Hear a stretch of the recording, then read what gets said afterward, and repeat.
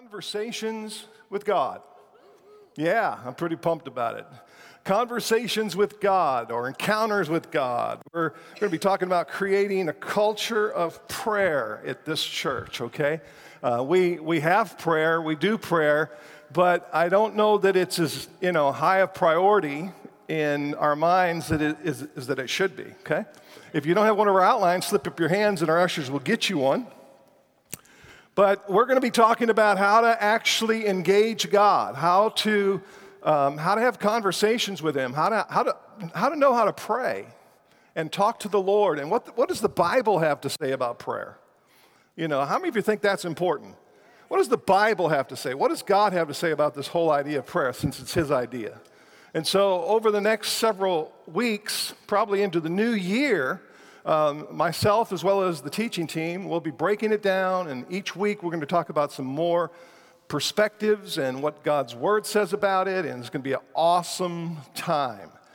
So I believe that we need God to come and touch our church and touch our city like never before. How many of you believe that? Hey, if you don't have one of our outlines, slip up your hands. Did I say that already? Okay, gotcha, okay. I saw them back there in your hand. I'm like, did I forget it? We need God to come. Everyone say, we need God to come. We need God to come like never before. We really do. I mean, the whole landscape of our country and the whole landscape even of our city and the struggles that we face even in our church and our churches around the city, we need God to come into our church, into our city, into our state, into our country, into our world like never before. This verse is our foundation verse from 2 Chronicles chapter 7 and verse 14.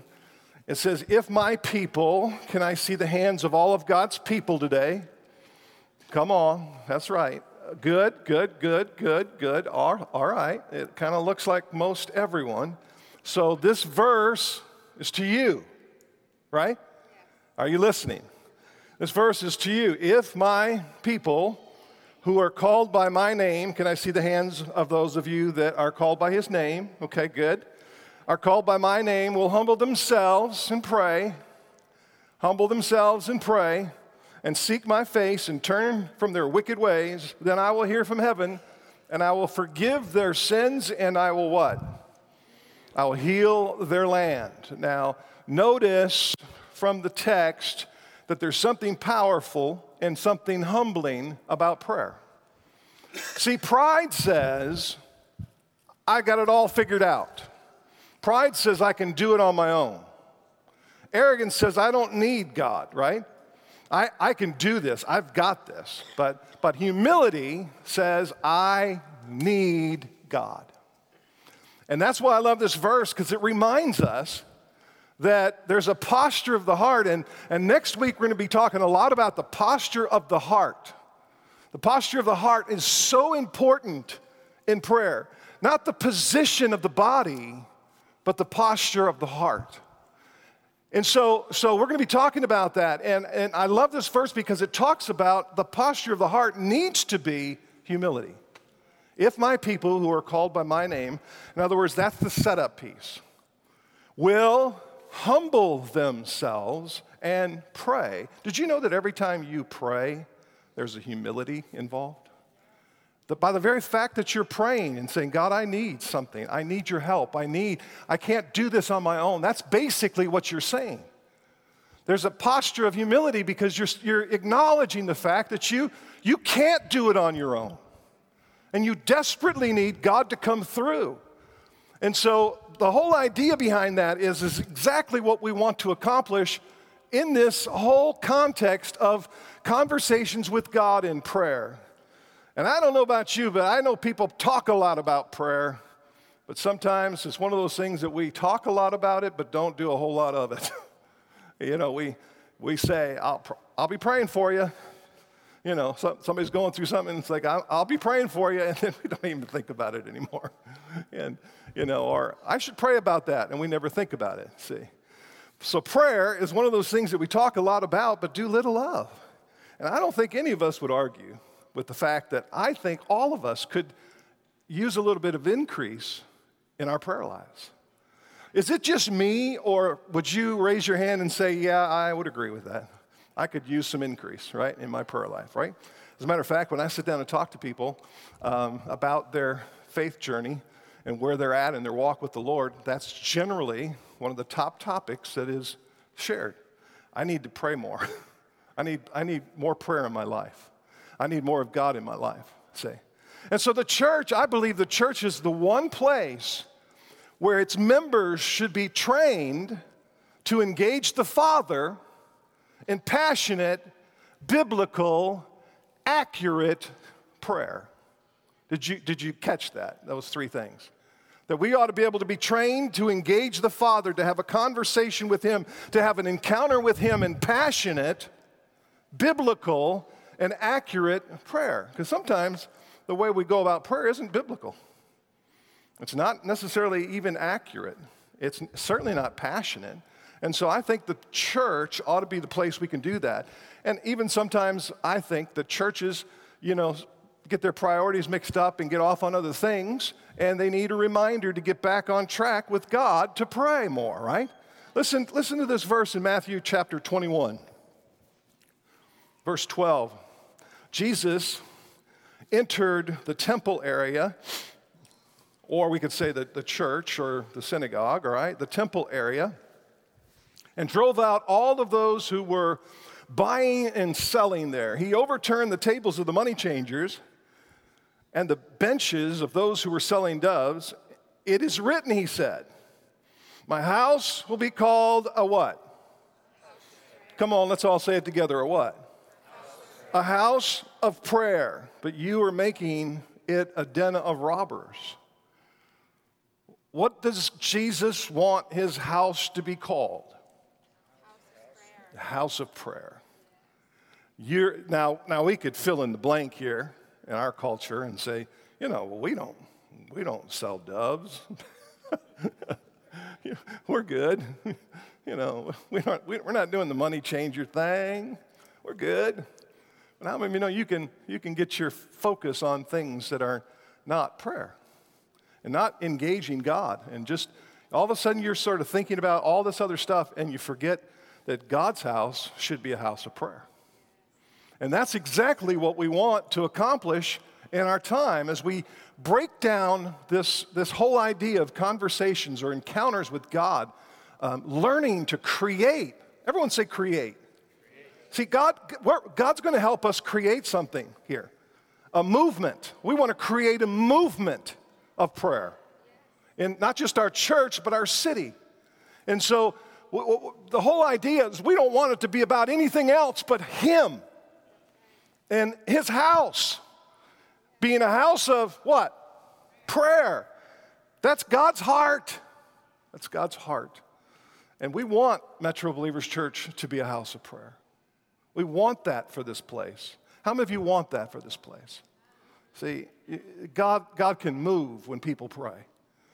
Recently, the Lord spoke to me about the need to increase our prayer as a church. And I just feel so passionate about this. Matter of fact, I've been talking about it for the last year. And now it's time to do something about it. Amen?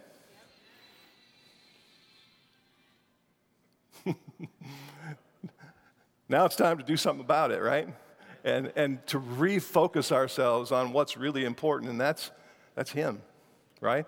That's developing a relationship and a conversation with Him.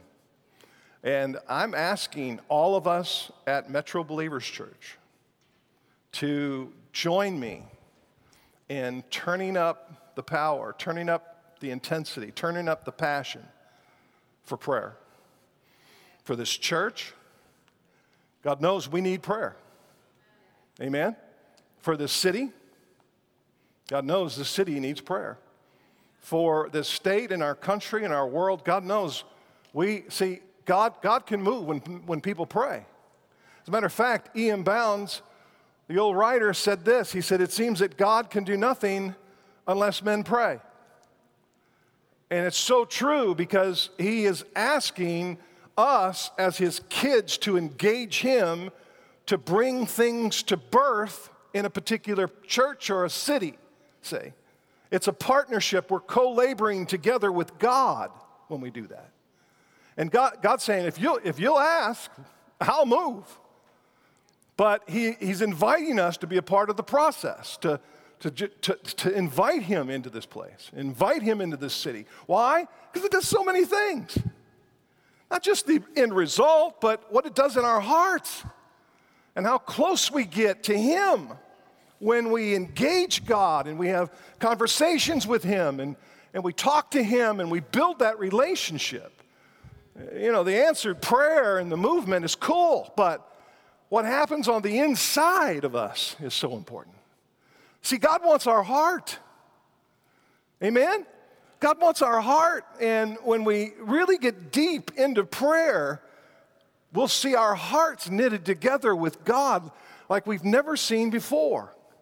And I think that prayer seems to increase Holy Spirit activity in a particular life, in a particular household, in a particular church, in a particular job. I think prayer increases the Holy Spirit activity, right? You want to see God move at your workplace? Start praying. Start praying for your boss. Start praying for your coworkers. Start praying for your situations that you encounter and face every day. And all of a sudden, you'll start to sense the Holy Spirit there. And man, I'll tell you what, it's cool when that happens. And I think all of us could use some more Holy Spirit activity.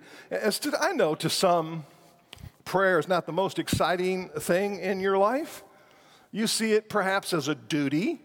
I've got to do this. My pastor says I'm supposed to pray. Okay. So-and-so says I'm supposed to pray. Okay. It's a duty. But here's what I found out. If we properly understand prayer, we can move from duty, check this out, to desire, to delight. Did you know if you will discipline yourself and learn to pray biblically, accurately, and passionately, it won't feel like a duty anymore. You'll start to desire it more and more and more. And then it turns into a delight. You can't wait to pray, right? You just can't wait to pray. And I think all of us need a paradigm shift when it comes to this whole prayer idea. Let me give you some prayer ideas to help that shift occur. Check this out. This is what prayer is, okay? Prayer is, these are not in your notes, you can write them down if you want. Prayer is God's invitation to who? To who? To you. Everyone say that means me. Now that wasn't everyone. Everyone say that means me. Prayer is God's invitation to you to come and have fellowship with him. Isn't that a cool thought? See, that's a shift. I'll call it a paradigm shift. It's a perspective shift, okay? So prayer is God's invitation to you. Ever get an invitation from someone that you really love and it just touches your heart? Well, that's what God's doing to you every single day. He wants to meet with you, right? He wants to meet with you. Next, check this out. Prayer is our need crying out to the Father. It's our heart. It's our need. It's our need crying out to the Father. That's what prayer is. Prayer is, next one, prayer is the voice of faith. See, faith is so important in prayer. And prayer is the voice of our faith. See, prayer is voice activated, if you will. And so it's not just a thought. You just don't think about prayer. You actually give it a voice. So prayer, as we start to understand it more, prayer is the voice of our faith. Prayer is also, it's not a duty, it's a privilege, it's not a struggle, it's a visitation. Prayer is not a duty, it's a privilege. Everyone say privilege. It's not a struggle, it's a visitation from heaven. And man, when you really get into prayer and you sense God's presence, how cool is that? Seriously. Some of you have never done that. You've never taken this serious enough to really dive into prayer and tapped into what's available to you, and you've never really sensed the presence of God show up in your living room or in your bathroom, wherever that is. You've never sensed it, but it's a privilege. That's what prayer is. It's not a struggle, it's a visitation. Check this out. Prayer is also, it was given to man by God to what? See, this is the paradigm shift. It was given to you as a tool, as a gift to change things. See? So everywhere you go, you're a change agent, right? Everything you see that you pray for, it's subject to what? Change, right? And so that's the cool part about prayer. Prayer was given to man by God to change things. It was given as a gift to you to engage the Father on someone else's behalf. Can't tell you how many times I pray for people on the street or drivers or, people at a grocery store or whatever. This whole weekend I've been praying for all these different things and these different people. I believe God's doing something in their lives. Why? Because prayer was given to me to change things. Next, prayer, or to see a need, is a call to prayer, just like I said. You see a situation, you see someone struggling, you see someone, can't hardly move, you see whatever. You see someone, angry and upset or driving crazy. That seems to be my issue. I see people driving crazy all the time. Slow. I don't know if you hate that.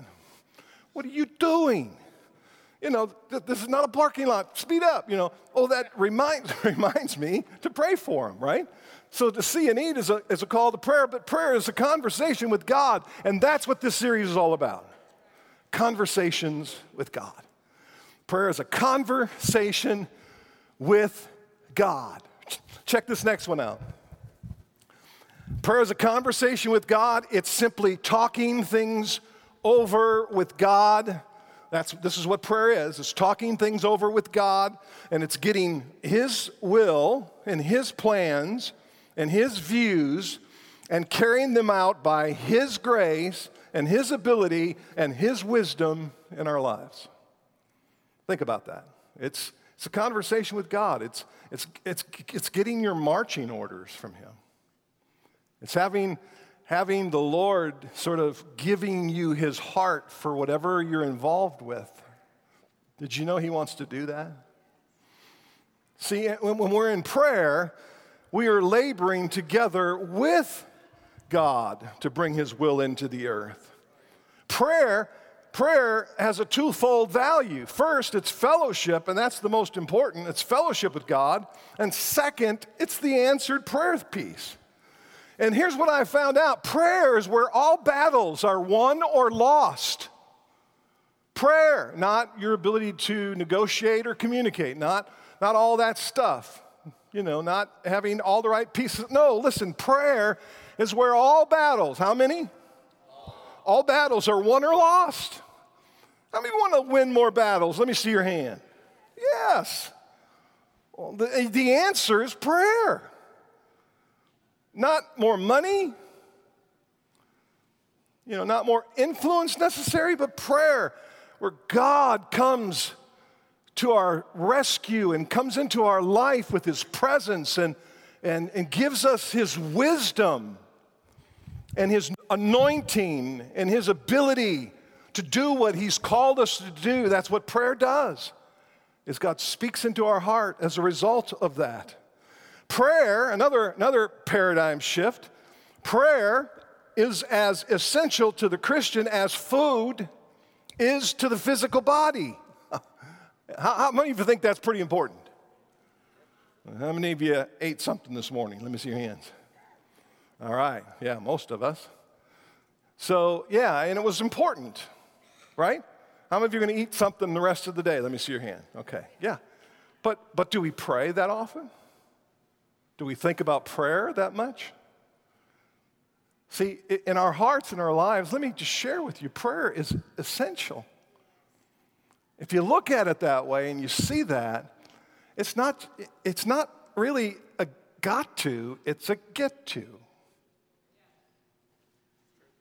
Did you hear me? Prayer is not a got to, it's a get to. It's not something you've got to do. It's something you get to do. So it's obvious that we need to pray powerfully and effective in our lives. And we need to look at it the right way. Because if you don't, once again, it's a got to. It's a duty. Gotta pray again. No, it's a get to. We get to pray again. We get to pray again. Amen? And so I want to start off this whole idea with laying the ground. This is just foundational. This is just the foundational piece of what we're going to be talking about over the next, we'll say, couple months. You say, why are you going to talk about it so long? Because it's important. Amen? It's important that we all understand and learn how to pray more effectively. So here are some biblical mandates that I think, just from a scriptural perspective, and Vicki and I've learned over the years, that are absolutely critical in building a solid, effective prayer life. Here we go. First, keep your heart right with God and people. Keep your heart right with God and people. What do I mean by that? Mark chapter 11, verse 23 tells us, if anyone says to this mountain, go throw yourself into the sea, and does not doubt in his heart, but believes that what he says will happen, it'll be done for him. Therefore, I tell you, whatever you ask for in prayer, believe that you've received it, and it'll be yours. How many of you love that part so far? You just think about those two verses. Man, I'm telling you, I love that. I love those verses. But check this out, verse 25, and, how many of you know and means he's not finished talking? In other words, it's part of the equation. And when you stand praying, what's the topic here? Prayer, right? So when you stand praying, we're talking about prayer, we're talking about conversations with God. When you stand praying, if you hold anything against anyone, what does that include? Think about it. Picture someone perhaps that you right now have something against.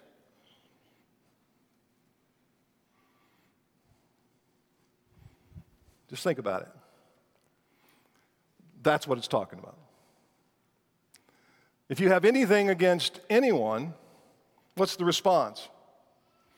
Do what? Do what? Come on, help me now. Forgive him, so that your Father in heaven may forgive you your sins. Now notice that the text reveals that unforgiveness blocks the promises of God and sabotages your prayer life. Did you hear me? That's the whole idea behind the text. It literally blocks the promises of God in your life, and it sabotages your prayer life. And God's saying, you know what? You've been forgiven. Why don't you forgive them? That's the thing that ticks God off, if you will, is how many of you are forgiven a lot? Let me see your hands. Yeah. How many of you mess up from time to time? How many of you have made a mistake today? Yeah, probably. And the Bible teaches us that we have been forgiven much, we should forgive much. And when we hold on to people's sins or trespasses against us, then we're basically saying we're bigger than God. We're going to hold on to that when God's saying, I forgive you, no matter what it is. And so it sort of puts this little block up, a wall up, if you will. And how many of you have ever sensed that wall when you're praying? And all of a sudden you know, remember, that turd, or whatever. I'm sorry, I shouldn't have said that. At least I didn't say the other one. Whatever, that jerk, whatever, you fill in the blank. So bitterness and grudges and unforgiveness stops God from moving in our behalf. Second piece is simply confront the enemy. This is the second biblical approach and mandate to a real effective conversation with God. Confront the enemy. Ephesians tells us, be strong. Be strong in the Lord and in his mighty power. Put on the full armor of God so that you can take your what? Stand against the devil's schemes. Notice, We're called to take our stand, not let him have his way over our lives and over everything that involves us, so that you can take your stand against the devil's schemes. Another translation says strategies. Another translation says plans. Put on the full armor of God so that you can stand against the devil's schemes or strategies or plans in your life. And then he goes on to tell us why. Because our struggle is not against flesh and blood, but it's against principalities and powers and spiritual wickedness in high places. In other words, take your stand. Don't let him have his way. You need to learn how to fight the good fight. Learn to take authority over the devil in the affairs of life. And realize that people are not your problem. The enemy is. Amen? Did you know, as a believer in Jesus Christ, as a new creation in Christ, you have authority over the devil? Did you hear me? Some of you don't think you do. Some of you don't know you do. Because we're in Christ. Anyone who is a new creation or a new creature is what? In Christ. The old is gone, the new has come. And you now have authority. Everyone say authority. Let's say it one more time. Say authority. Now say it with authority. There you go. See, we have authority over the devil. He does not have authority over you. This is a paradigm shift for some. And you need to learn how to stand your ground. The Bible tells us when we've done everything to stand, do what? Stand some more. Don't back down. You've been given authority. Check this verse out, Luke chapter 10, verse 19. This is Jesus speaking, I have given you authority. Jesus gave us authority to do what? To trample on snakes and scorpions and to what? Overcome how many? All the power of the enemy, and nothing will harm you. Come on. What does that verse tell you? Step up, stand up, take your place in your position in Christ. And don't back down from the enemy. Fight the good fight of faith. That doesn't mean nothing bad ever happens. No, but you take your place. Amen? And you stand your ground. Here's another one. Here's another one. This is just basic stuff. Learn to ask according to his will. Learn to ask whatever you're asking for according to God's will. That's the important, in other words, pray his agenda first. It's God's agenda. Listen to 1 John 5. This is the confidence we can have in approaching God. That if we ask anything according to his will, he hears us. And if we know that he hears us, whatever we ask, we know that we have what we've asked of him. So the prerequisite for answered prayer is asking according to God's will. Did you hear me? But here's the caveat. If you want to know God's will, you have to know God's word. See, God's will and his word are one. People are saying, well, I don't know what God's will. No, get in the Bible. You can find out what God's will is. Right? Just get into word. See, God was genius in tying it like this. Because you need to learn to pray according to his will. Well, you can't know his will without knowing his word. See, and that ought to propel us into his word so that we can know his word so we can pray according to his will. Amen? So think about that. That's why we get into God's word. We want to know his will. We want to know God's ways. Scripture says, my ways are not your ways, but they can be. Did you hear me? They can be, if you'll be a good disciple. How many of you guys want to be good disciples? Disciples of Christ. Yeah. Jesus people.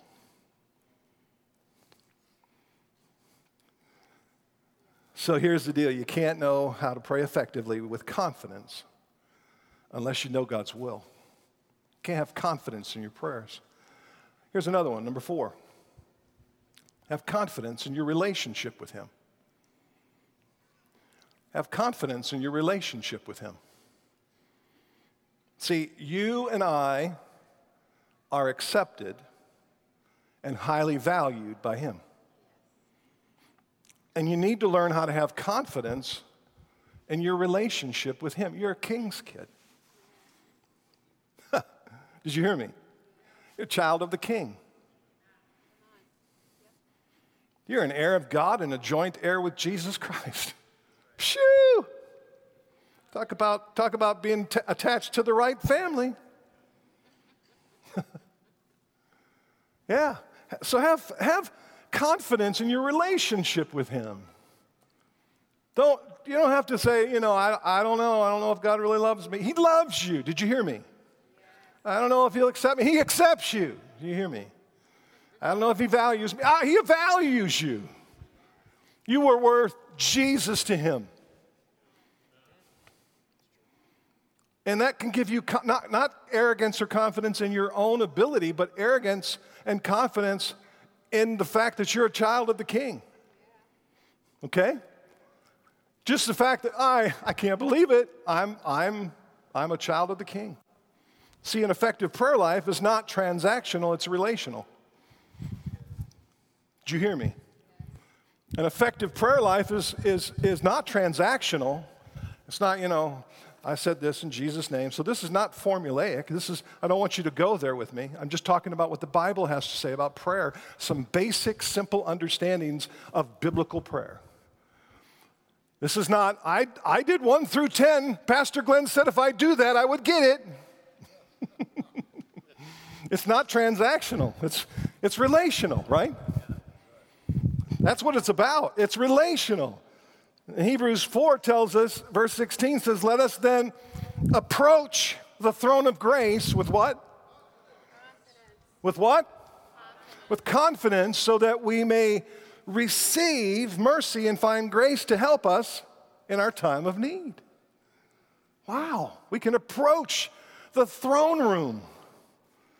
Wow, of grace with confidence. See, you belong in His presence. Did you hear me? You're not one of His estranged kids that don't belong in His presence. He wants you in His presence. You belong in His presence. You can lean in on the very fact that you are the righteousness of God in Christ. Yeah, 2 Corinthians 5:21. It's right there in the Bible. God made Him, who's Him? Who knew no sin, to be sin for us. In other words, everything you've ever done wrong was nailed to the cross with Jesus. Sin for us, so that you and me, that we might become the righteousness of God. Listen, you have right standing with God. He's not mad at you. You have a right relationship with God. He loves you. He wants you. He wants to spend time with you. See, that's the paradigm shift that we all need. That He wants to be with us. God loves you. He accepts you. Right standing with God is so cool when you understand that answered prayer is based on His merit, not yours. Amen? And I'll end today with number 5. We'll pick this up again next week and go deeper into the heart positions, is understand the power of agreement. Did you hear me? Understand. See, God never intended for you just to be alone in prayer. He wants you to build relationships and pray together. See, God wants you in community. Just so you know, there's no Lone Ranger Christians. Even Lone Ranger had a Tonto. Serious. He wants you to build relationships. He wants you to be in community so that you can pray, but you can also pray with others. He set it up that there's power in agreement. Why is that so powerful? Because of the very fact that you've overcome the hurdles of relationship. How many of you know the hurdles to relationships? It's tough stuff. It's easy to start one, harder to maintain, right?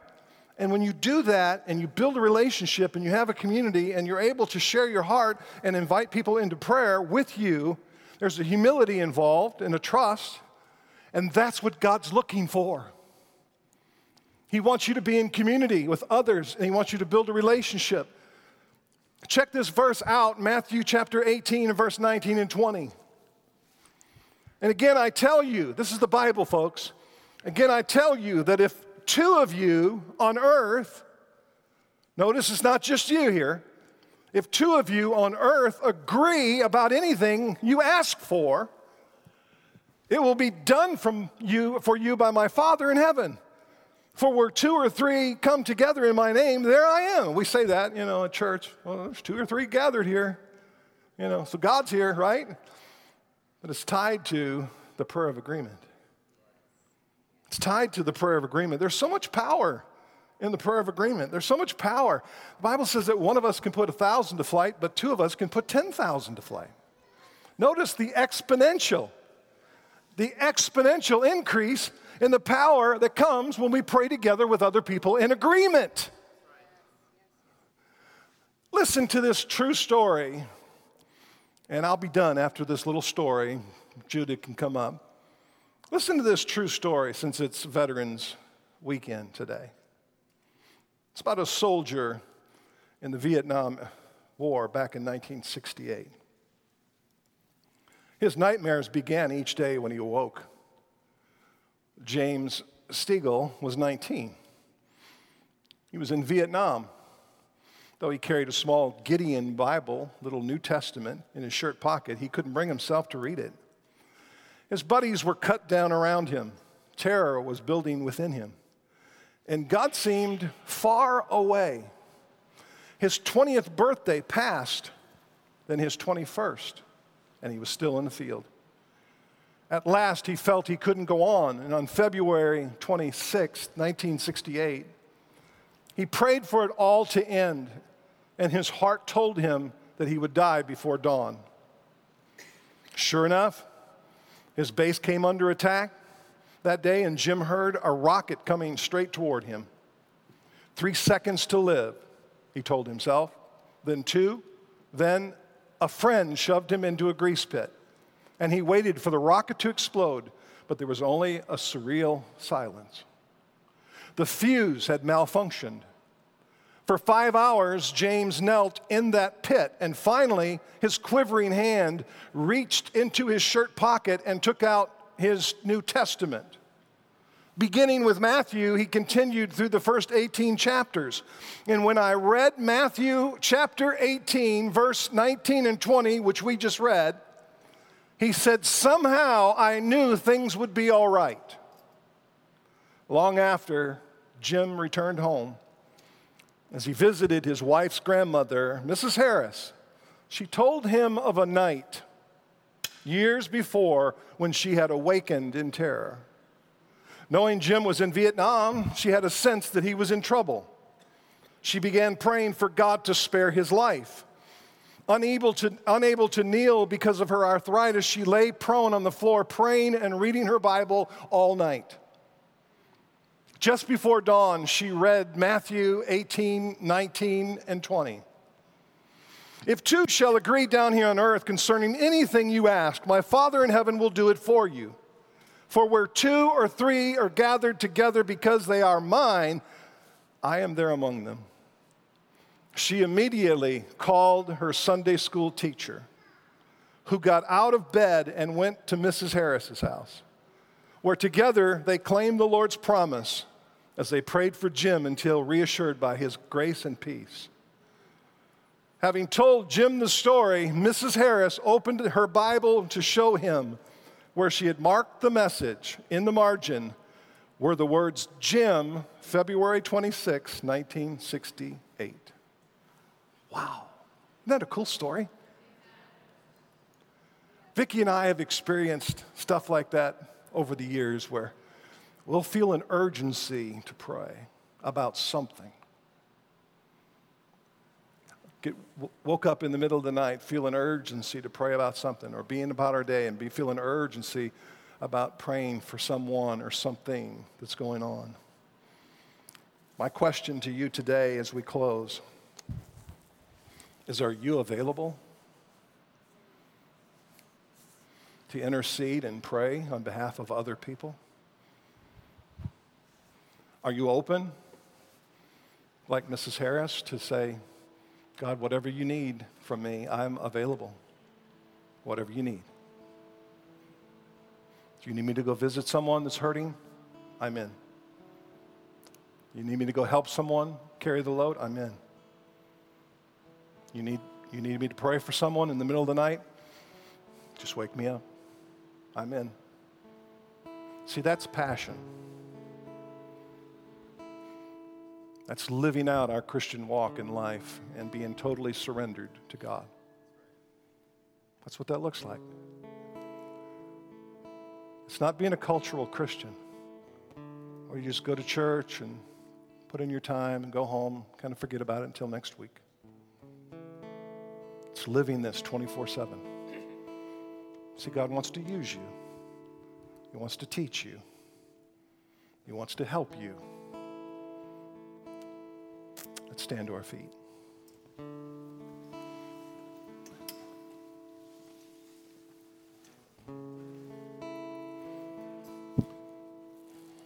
Are you available?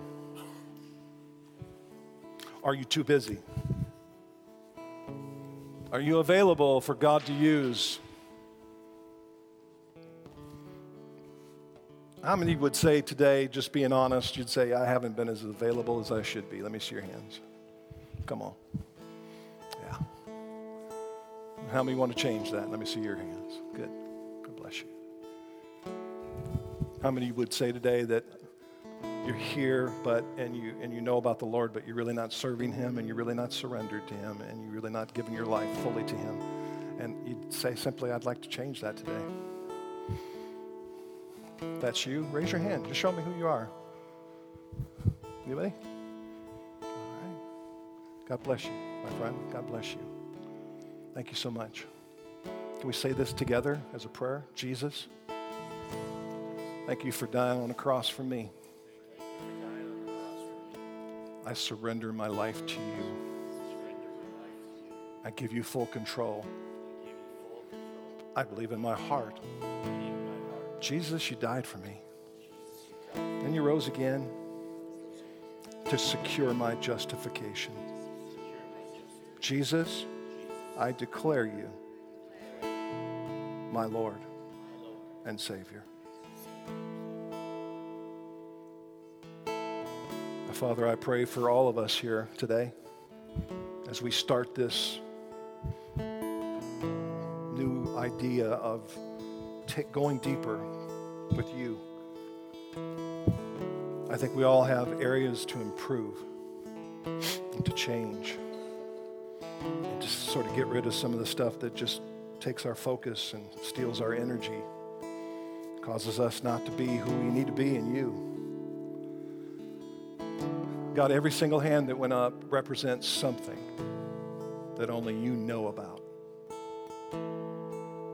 And I ask for you to come now, Holy Spirit, and fill each life with the capacity to change. First, the desire to, and next, the power to bring the change that needs to occur in each of our lives today. Now let's just take a couple of minutes and worship Him, and then we'll be dismissed. Let's just sing this from our heart.